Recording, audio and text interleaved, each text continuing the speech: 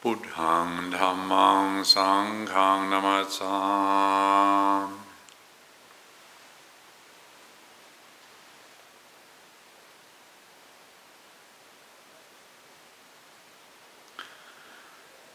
We hear quite a lot in Theravadan Buddhist practice about this expression, skillful means, which refers to the spiritual techniques the Buddha taught, and many great teachers since the Buddha are aimed at helping us address this predicament we find ourselves in. We have faith that there is the possibility of freedom from suffering. We have faith in that. We have confidence in that. We have confidence the Buddha was awakened, and that this sense of suffering, the sense of limitation that we find ourselves in is not an obligation. However, the process of untangling this tight knot of deluded selfhood can be very tricky. And as clever and as smart as we might be, well, so too are the tangles and knots that we encounter along the journey. And so thankfully the Buddha gave us lots of skillful means, or the Pali word is upaya, or U-P-A-Y-A, upaya, or the Thai word is ubai. And the Buddha didn't just give us a belief system, believe in this and everything's going to be sorted. And also didn't just give us one skillful means, like mindfulness of breathing. Everybody's got to do mindfulness of breathing. And that's it. And don't think of anything else. Just watch the end of your nose and that's it. Thankfully the Buddha didn't do that. And gave us lots of upaya, lots of skillful means. Like the exercise on reflecting on the four divine abidings, on selfless kindness, compassion, empathetic joy and equanimity. The four divine abidings, the skillful means. And Ajahn Sumedho's teaching on the sound of silence as a skillful means. And so these myriad skillful means that we have the good fortune to receive are for us to apply as we encounter the different dilemmas and conundrums that we meet along the way. And in Mahayana Buddhism, they talk about the 84,000 Dhamma doors, which is a lot. And that's what it means, I understand. It just means there's a lot. There's a lot of Dhamma doors, just as there's lots of different people. And so we can be grateful for this. It's good fortune. We don't just have a belief system. We don't just have one technique that we are obliged to keep trying to see if it's going to work one day.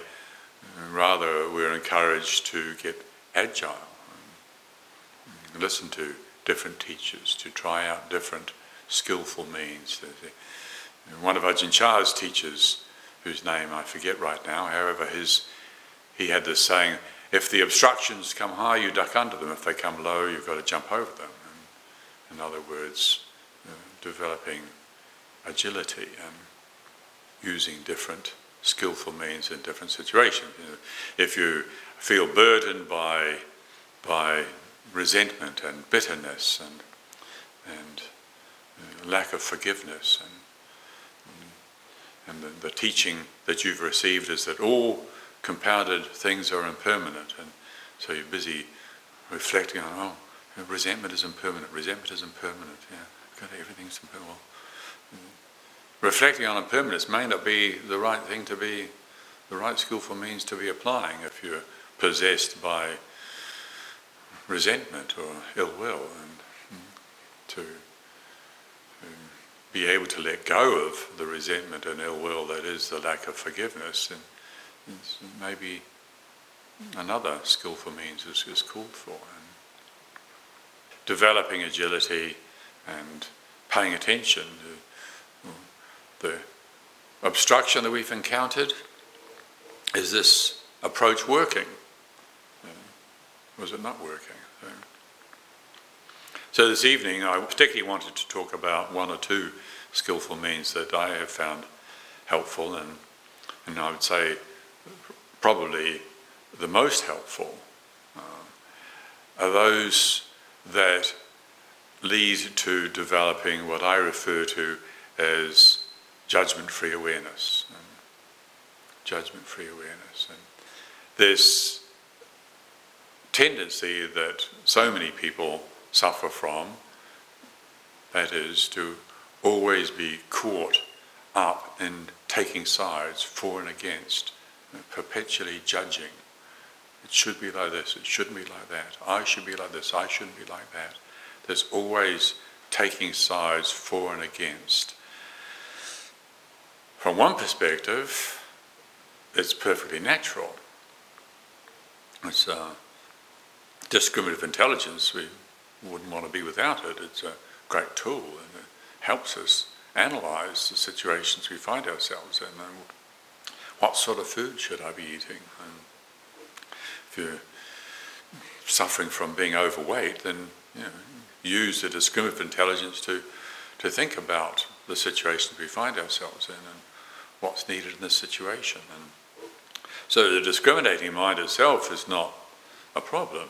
However, to always be caught up in thinking about, should it be like this, should it be like that, should I do this, should I do that, why do they do this, why do they do that, that endlessly taking sides can be excruciatingly painful. And speaking from personal experience here, to always be taking sides for and against ourselves and pulling ourselves apart in the process. And so this teaching that we receive from the Buddha can help us address this. Last night we were chanting together the Dhammacakkappavattana Sutta, the very first discourse that the Buddha gave, and he was addressing just this. He was talking about the tendency to get lost in indulging in pleasure, indulging in liking, and the other extreme, indulging in disliking. And these two extremes that, if we're not careful, if nobody points out to us that there's an alternative, then we can spend our whole life doing that. Just seeking that which is agreeable, and hoping we're going to have more lovely holidays, get younger and more beautiful as the years go by, but quietly terrified that actually we're going to get more uncomfortable and less beautiful as the years go by. And then eventually we're going to die. Well, that's an awful thought, so we try to avoid that. So we deny the pain, and we indulge in the liking, and we tear ourselves apart in the process. And the Buddha recognized this tendency and addressed it in his teaching. He referred to the middle way, that possibility of cultivating a perspective on viewing experience which is neither indulging nor denying.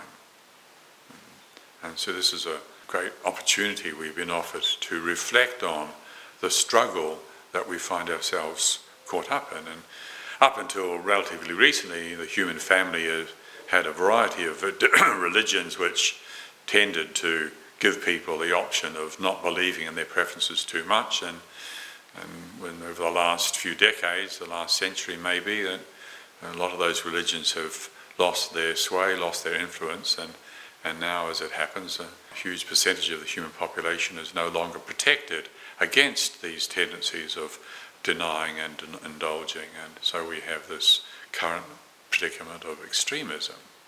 It's the natural consequence of not having a perspective on the tendencies of the mind. Liking and disliking are perfectly normal. If we don't have a perspective on liking and disliking, then we just follow them and we tear ourselves apart.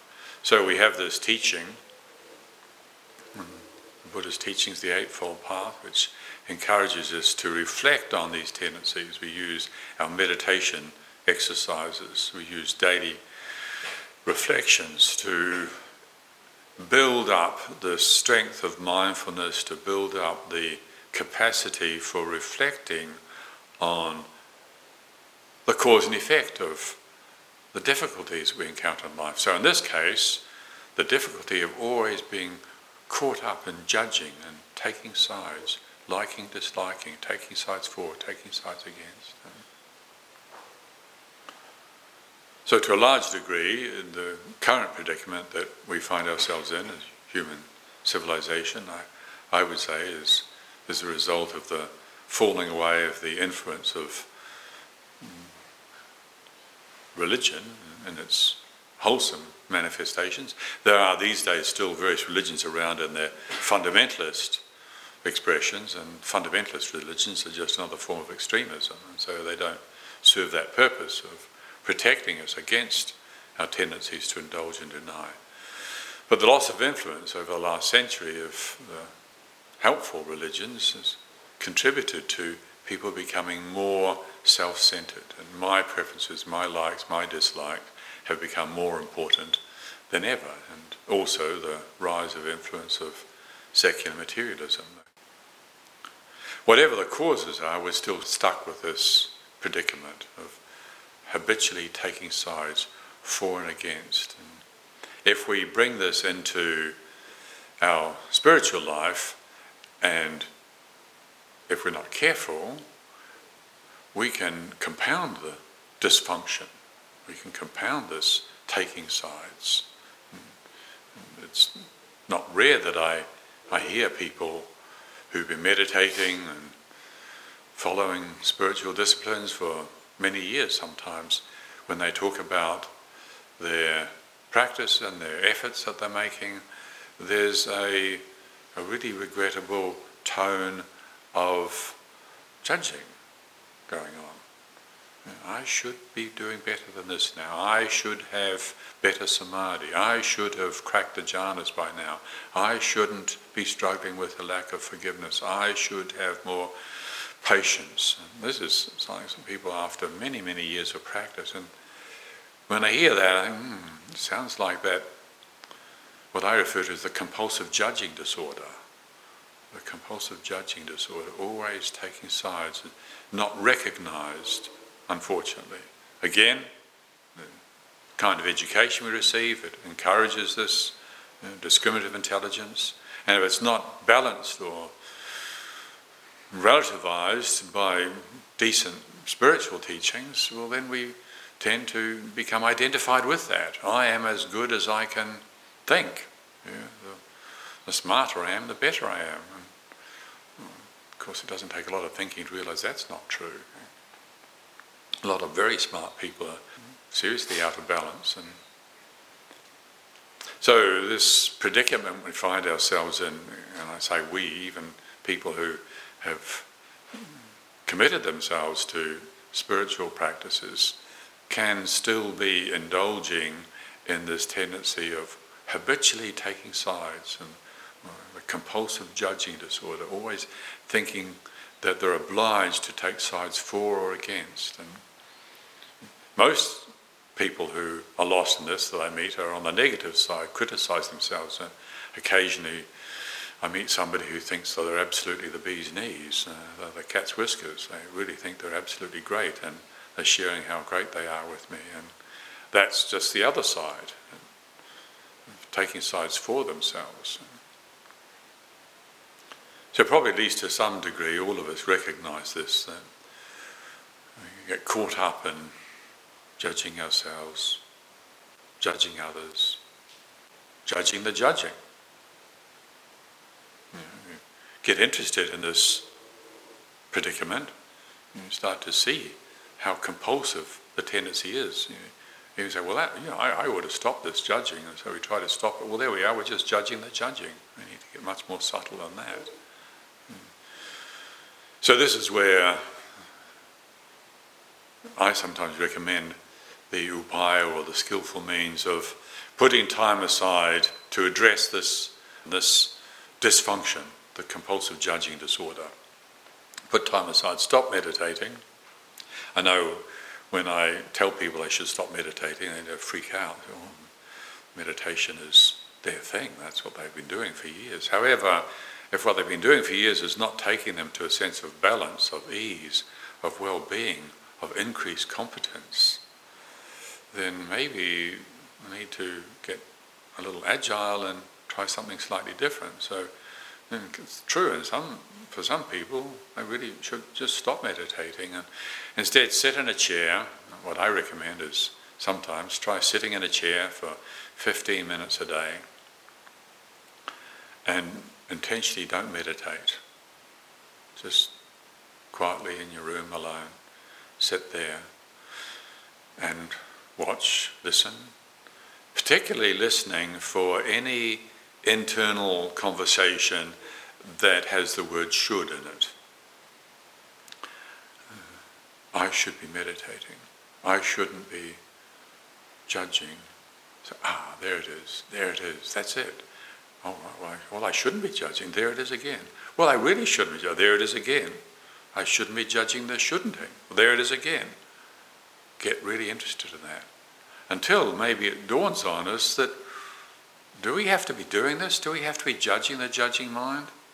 And if that doubt arises, if you have the good fortune for that to appear, if you get interested enough and careful enough and subtle enough, and if you've suffered enough, then that might happen, then you discover the possibility of no judging the judging mind. There's a falling away. Not losing discriminative intelligence, not losing the capacity to judge, not losing the possibility of analysing, discriminating and comparing. That would be really unfortunate. We're not talking about losing it. We're talking about the difference between being caught up in a fog where you can hardly see a few inches in front of you and sitting back and watching a remote cloud pass across the sky. That sort of difference. Of course, the discriminating mind has got a place, a very important place.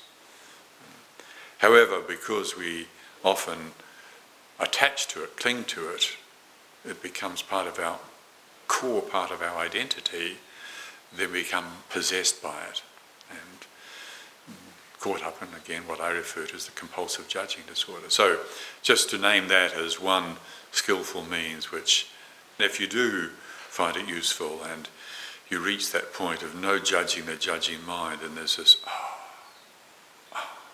it's a choice. You always had this choice, you just didn't realise it.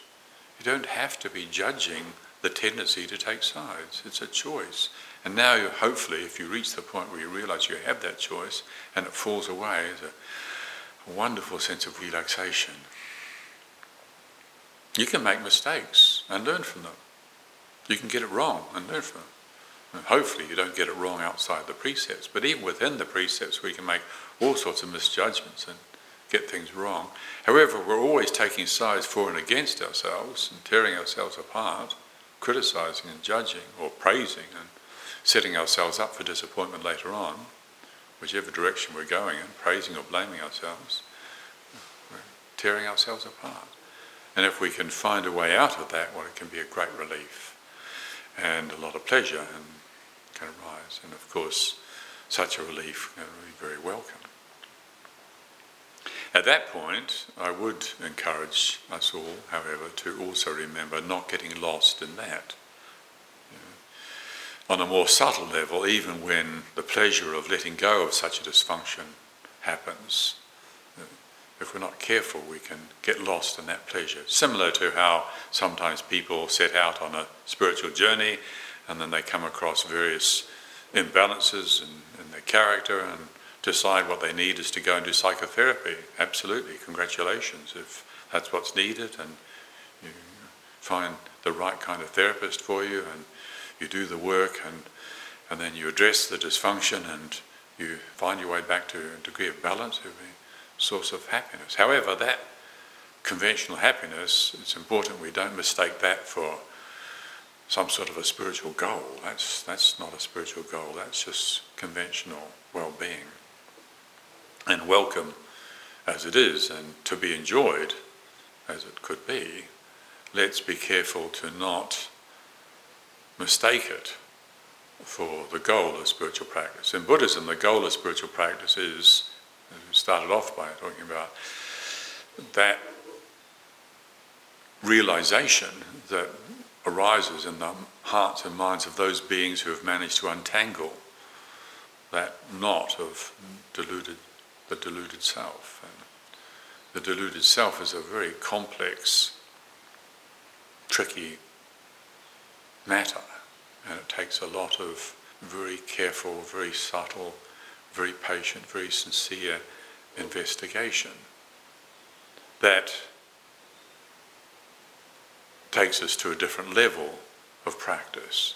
However, if we're obstructed on a less subtle level, a more surface level, like I've been talking about, and suffering from the compulsive judging disorder, and we're busy trying to apply the subtle spiritual techniques like investigating the Buddha's teaching on non-self, or anatta, then we can feel very frustrated, very disappointed. So first, let's all be careful to address any compulsive tendencies we have to always be praising and blaming ourselves and each other. Let's address that. And if we do address that successfully, then let's be careful not just to assume that that's some sort of an end in itself. That's just a stage of preparing ourselves for the more subtle investigation. And here perhaps I could mention another upaya that I've personally found particularly useful and would recommend, and that is the inquiring into the question of who. Even if we manage to reach an agreeable degree of integration and well-being in the early stages of practice, it's very likely there's going to be a perception, may well be very subtle, but still a perception and a troubling perception of I. I have developed some tranquility. I have made some progress. Who is this I? Now, inquiring into this, as I said, requires a great deal of subtlety and patience and sincerity and caution, because we're undermining deeply held assumptions, like the assumption that there is a substantial, permanent I here. And we see it, we hear it all around us. Most people totally convinced that there's a permanent I. However, they don't stop and question, where did it come from? Were we born with it? Like you look at a child, has a newly born child got a really substantial sense of I? Really? Even when a child starts to talk, how many years does it take before we can have a meaningful conversation about personal responsibility? Probably 5, 6, 7 years at least. This sense of I that we end up being mistaken as, it develops over a period of years, and then as the years go by and towards the end of our life, for many people it disintegrates and say, oh, grandma's not there anymore, or grandpa's gone. Well, the body's still there. Well, where did grandpa go? Who was grandpa anyway? Who is this I? What is this I? So this inquiry into who, and we're allowed to, and we'd be encouraged to get quite creative and finding how to apply this upaya, or the skillful means of inquiring, this asking this question. I would caution against getting too heroic about it, and we're too zealous in our efforts and try and discover the meaning of the Buddha's teachings on anatta, and we get quite aggressive and assertive, and we could indeed hurt ourselves. So at that point I would encourage seeking the benefit of those who have walked the journey ahead of us, those who know, who have skill in applying these upaya, these skillful means, and listen to the teachings and observe the manners and the conduct of those who are wiser and more skilled than we are, and benefit from, if you have the opportunity to benefit from spending time in their company. And there's a Dhammapada verse Dhammapada verse 90, where the Buddha talks about there is no stress for those who have completed their journey and have become free from the limitations of all binding ties. There is no stress for those who have completed their journey and have become free from limitations of all binding ties. And so That's skillful, that's nourishing. To seek out such company, to listen to the teachings from those who are more skilled than we are. And also to exercise great patience and gentleness. The conditioned tendencies that we have, and if we are in too much of a hurry to address what we perceive as obstructions on this journey, we can in fact create more obstructions.